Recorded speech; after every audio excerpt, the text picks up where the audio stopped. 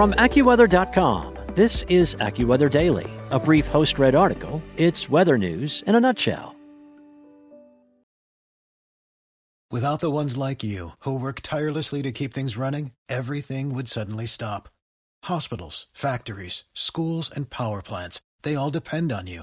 No matter the weather, emergency, or time of day, you're the ones who get it done. At Grainger, we're here for you with professional-grade industrial supplies. Count on real-time product availability and fast delivery. Call, click Grainger.com, or just stop by.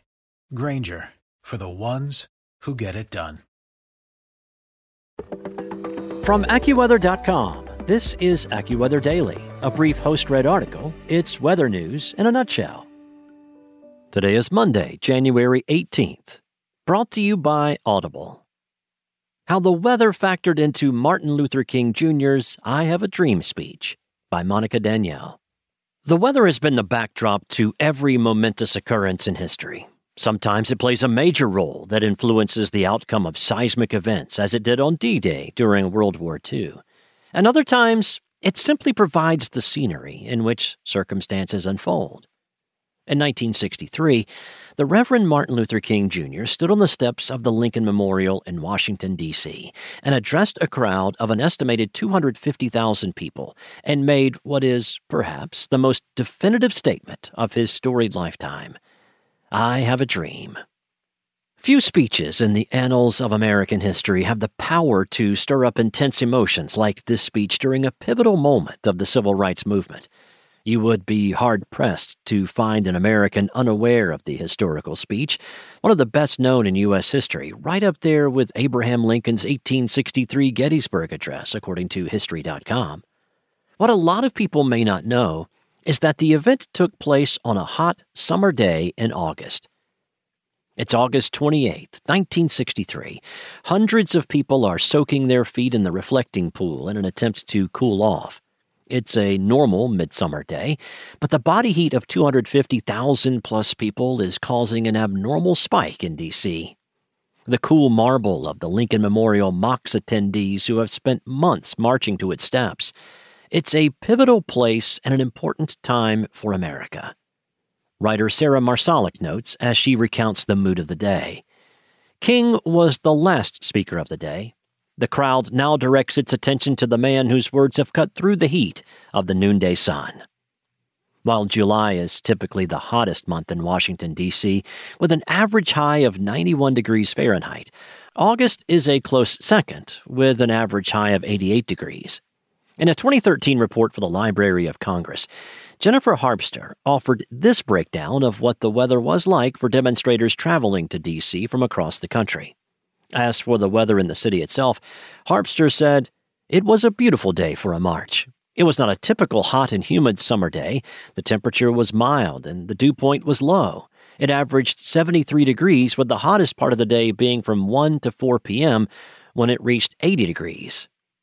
While it was a pleasant summer day, the Washington Post notes that media that day described the day as one with high temperatures and stifling humidity, with hundreds cooling off by soaking their feet in the reflecting pool, and at least one person being carried away due to heat exhaustion.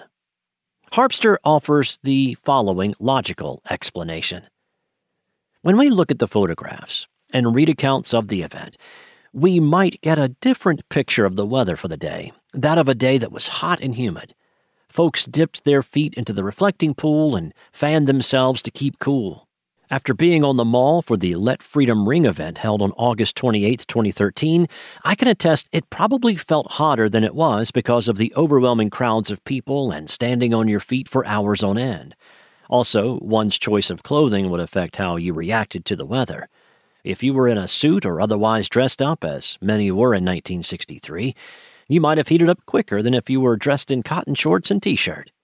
In his book, Like a Mighty Stream, author and editor Patrick Henry Bass agrees and summed it up by saying, "Some recall the day as one of the hottest of their lives. Others thought it was a mild summer day."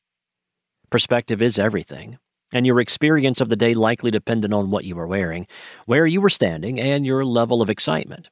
As Harpster notes, although the weather observations tell a different story, to fully understand what the weather felt like, We need to think beyond the records and take note of these other factors, i.e., crowds, activity, and wardrobe. I have no doubt that it seemed hotter on the mall during the 1963 march than the records tell us. Nearing the end of his speech, King departed from his prepared notes and launched into the most famous part of his 16-minute speech that day. And so even though we face the difficulties of today and tomorrow, I still have a dream. According to History.com, King had used the I Have a Dream theme before in a handful of stump speeches, but never with the force and effectiveness of that hot August day in Washington. That's all for today. For your local weather at your fingertips, download the AccuWeather app or head to AccuWeather.com. Start your 2021 journey with more of what you love, all in one place with Audible. The Audible Plus catalog gives you access to thousands of select audiobooks, podcasts, Audible originals, and more. So whether you're looking to be informed, entertained, or just laugh a little more this year, enjoy 2021 with Audible. And your first 30 days are on us when you sign up at audible.com. Want to learn how you can make smarter decisions with your money? Well, I've got the podcast for you. I'm Sean Piles, and I host NerdWallet's Smart Money Podcast. Our show features our team of nerds, personal finance experts in credit cards, banking, investing, and more. And they'll help you make the most of your money while cutting through the clutter and misinformation in today's world of personal finance. You'll get clarity on strategies to help you build your wealth, invest wisely, shop for financial products, and plan for major life events. Listen to NerdWallet's Smart Money Podcast wherever you get your podcasts.